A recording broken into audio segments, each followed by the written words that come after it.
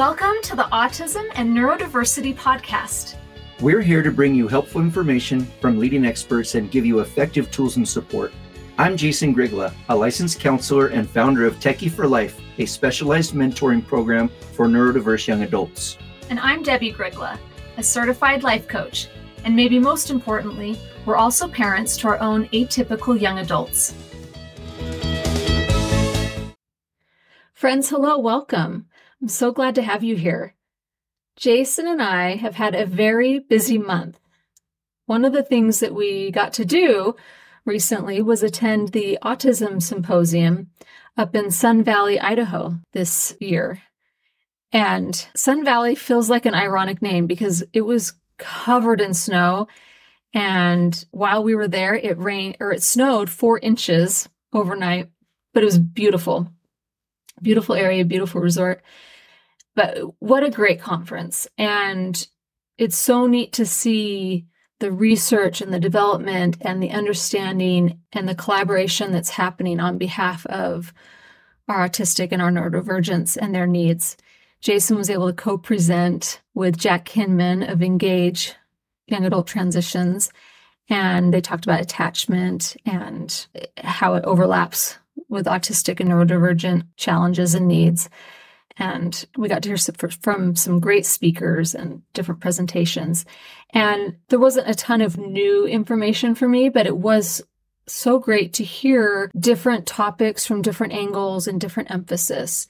And one of the big ones that keeps coming through is and it's been on my mind a lot, and it's this topic around co-regulation. And so that's what I want to talk to you about here is co-regulation and why it matters and what it is and how it impacts our autistic and our neurodivergence. At Techie for Life, our mentoring program for autistic and neurodivergent young adults, where we help them and mentor them with their next steps, we have had students in the past who have gotten very emotionally dysregulated.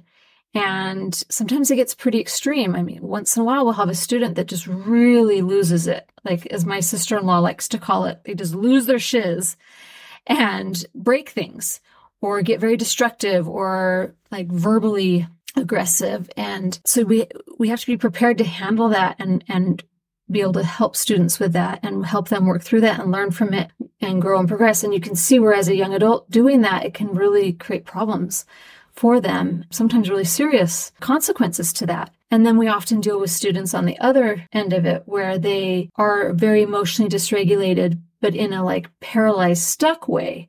For example, they really want to take college classes and complete a class, and they have every desire to do it, but they've had such a history of failures and struggles and rejection that just walking up and opening the door to walk into that classroom is so terrifying, and just they get so frozen and so emotionally dysregulated around that they can't attend class, and they need a lot more support and mentoring to be able to kind of get over that hump.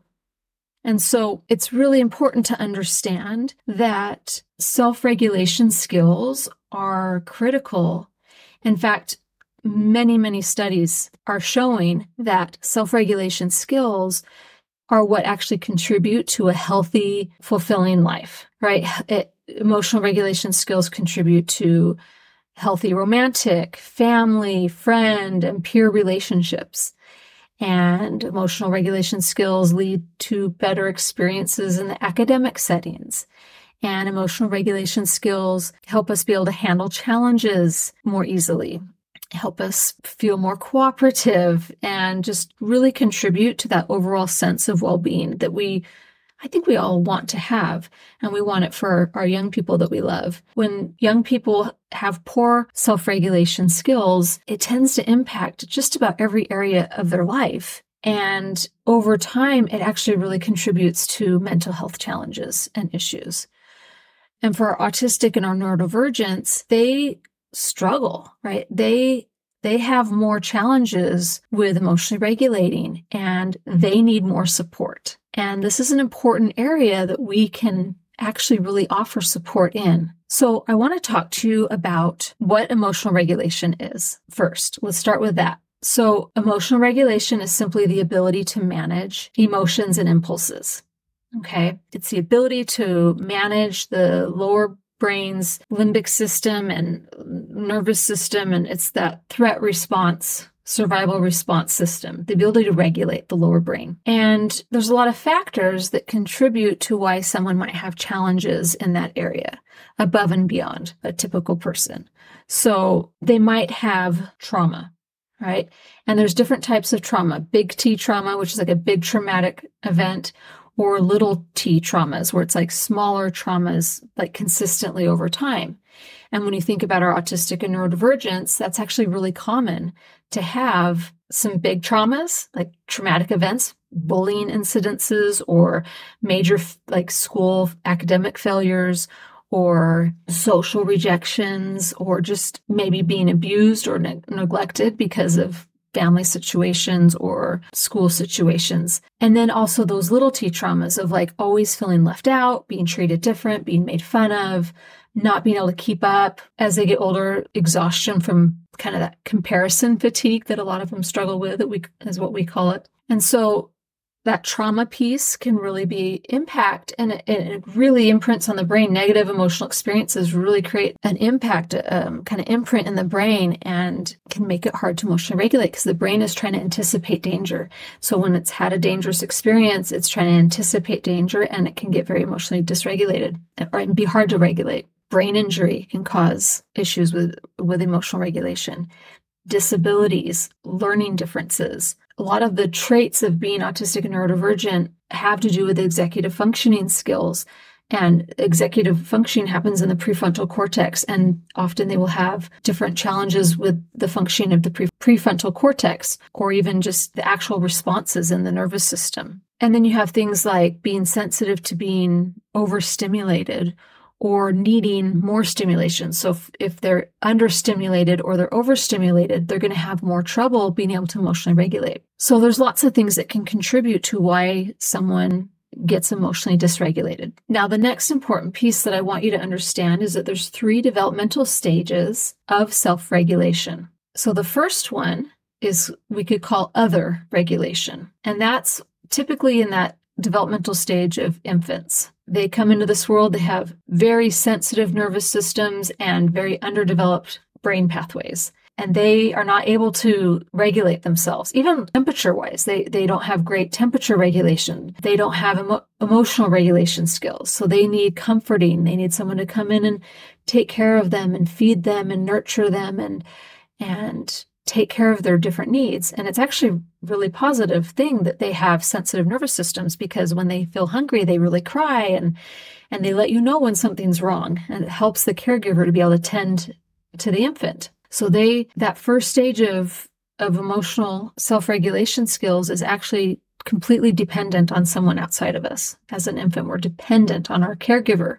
The second stage is called co-regulation, and that's what I really want to emphasize in this episode. And that stage is where they're starting to have some self-regulation skills, but then they also need outside support. So it's not as intensive as like an infant needs, but there's still a need. They're still developing regulation skills, and so they rely on the people around them to help them be able to regulate. We call that co-regulation. We as caregivers play a large role in the development of regulation skills. And then as someone progresses in their development, then they develop their own self-regulation skills where they're able to just self-regulate. It's this process of very dependent on outside of us, other regulation, and then co-regulating together, and then eventually developing that skill to be able to regulate on your own. Now, when we look at autistic and neurodivergence who have brain difficulties already in place, right, and extra challenges sensory-wise, socially-wise, they have more co-regulation support needs. They're going to need more co-regulation than a typical brained child, often. Not always, but often. And so it's going to take a little more from the caregiver to be able, and the people around someone that's autistic or neurodivergent to help them regulate. The other challenge is they often are going to need that co-regulation support for a much longer period of time. It's going to probably take them longer to be able to develop those skills. So we have to keep that in mind. And so that's our role when we go into this as a mentor and support parenting a child, or if you have an autistic or neurodivergent in your classroom, they are going to need more supports, and they're going to need them for a longer time. And they're going to need them. I mean, we have young adults that, and really, we all get emotionally dysregulated, but the level of needing that co-regulation tends to be higher for our autistic and our neurodivergence. The other piece in this to understand is that behavioral compliance focused approaches that maybe you've been raised with in your home and it's kind of seeped into your parenting style, or very common in classroom settings. These behavioral compliance focused approaches can actually exacerbate dysregulation. In fact, they actually sort of push on nervous system threat response. When we implement punishments, it's kind of fear-based, and it's to kind of scare them, and this is bad. If you don't do this thing, you're going to have a bad punishment. And that creates a nervous system threat response trigger in them. Rewards also do that. Like, it creates a sense of like, I have to have that reward to survive. And it's actually a nervous system survival response. And so if those kinds of approaches are being implemented in your home or in your school, you're actually exacerbating dysregulation. And sometimes those approaches, a teacher will even up the ante, or we as a parent will up the ante. Well, if you don't calm down, then I'm going to ground you from your game system or take your screen away. And what we're actually doing is we are co-escalating instead of helping them co-regulate. So we really want to be aware of that. The other issue with behavioral compliance focused approaches is you're creating a power differential. I'm above you, you're below me. I'm putting my will on you. I want you to do this thing. I'm going to punish you if you don't, or I'm going to reward you if you do. And it creates a power differential. It is a demand, and it feels often like a threat, especially for an autistic or neurodivergent who's already kind of a little bit in that nervous system threat response, right? Like that little T trauma, like they're already kind of in a nervous system activated state. And then someone comes in with demands, or from a position of power, trying to change our behavior, that can create a nervous system threat response where someone gets very emotionally dysregulated. And the problem too with that is for them to comply creates a lot of stress. Like, so they're having to willpower their way through, mask, they're having to people please. It creates a lot of stress. And so what happens over time is that nervous system dysregulation just gets more and more, and it can cause a lot of mental health issues later on. It can cause mental health challenges later on. We see that a lot at Techie for Life students that are highly anxious, and then they get depressed. What happens over time is they just quit. They can't meet up to the high expectations or achieve the awards, and they keep getting punished. They just give up, or they start getting angry and resentful and fighting back. The other challenge with these behavioral compliance approaches is that it's when you're implementing punishments around behaviors that they already maybe don't have the capacity to actually do. Like, they really struggle with emotional dysregulation. So if they get angry and they break a pencil, or they throw something, or they have an outburst, because they're emotionally dysregulated and they can't control that, they're literally in a state of, it's just this reactive state, that correction, that negative punishment imprints on their brain, and it imprints around correction. And so then they have this negative experience with correction, and it creates problems for them where they become very intolerant of any kind of rejection or feedback or correction, because it's such a negative experience that they'll avoid it. They're not receptive to it. That really creates problems, because they do need mentoring and support, and they need to be able to have feedback. We all do, to be able to grow and progress and develop. And so if they have this negative experience around behavior like correction, down the road, it really starts to impact them. We have a lot of students at our school that are so sensitive to any kind of feedback or advice or correction, pointing out something. They're so sensitive. And it takes a lot of work to be able to build up tolerance, to be able to handle, I'm a human and I make mistakes. We all do. To really emphasize that, because we can't grow and progress unless we're willing to make mistakes. You can't learn how to do something new and do it perfectly the first time. There's going to be a lot of mistakes before you start to maybe get the hang of it. So that's one of those other challenges when we're punishing, as we create such a negative experience, and it's a very nervous system escalating, dysregulated response that we trigger when we use those kinds of approaches. So how to co-regulate, how to support them in co-regulation. There's lots to that. I'm just going to touch on a few and then I'll do more in another episode. But one of the biggest ones is to be aware of when someone is getting dysregulated. You want to catch it when they start to show signs of it. We don't want to wait till they're in a full-blown, very emotionally dysregulated meltdown state. Okay, we want to catch it sooner. So it takes practice and being in tune to someone to be able to recognize, oh my goodness, I think they're getting a little stressed. I can tell. They start doing that thing, that nervous tick, or they're starting to avoid, or maybe they're getting a little agitated. And we start to pay attention to those cues that they're getting dysregulated, and you can intervene sooner. So we don't want to wait. It's always going to go better if we can catch it sooner, if possible. The second thing is you've got to be aware of your own dysregulation. So catching when you're starting to get stressed. And one of the things I want you to watch out for is to be aware of that natural tendency that we all have to want to try to fix the kid so that we can regulate. So if I'm feeling stressed and I want my child to behave differently so that I can feel better, I am expecting the child to create my emotional regulation.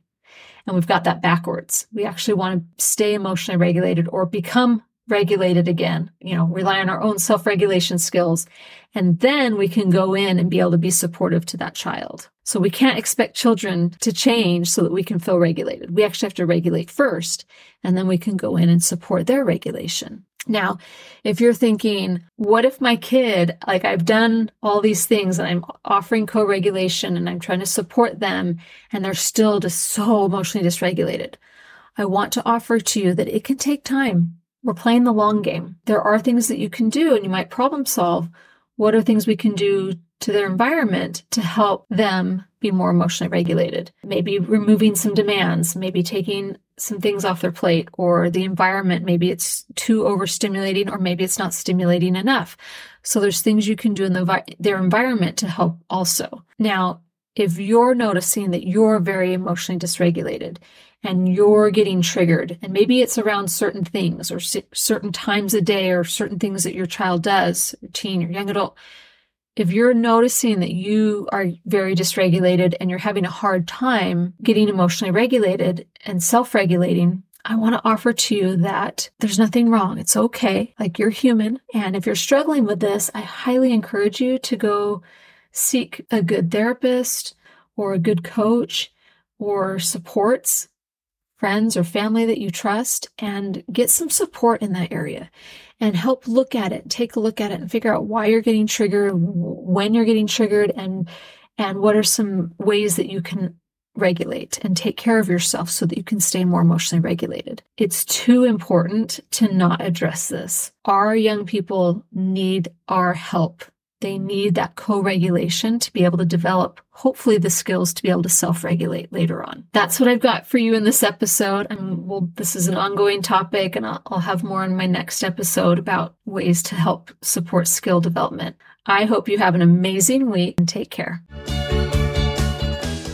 Thanks for joining us on this episode of Autism and Neurodiversity with Jason and Debbie. If you want to learn more about our work, come visit us at jasondebbie.com. That's JASONDEBBIE.com.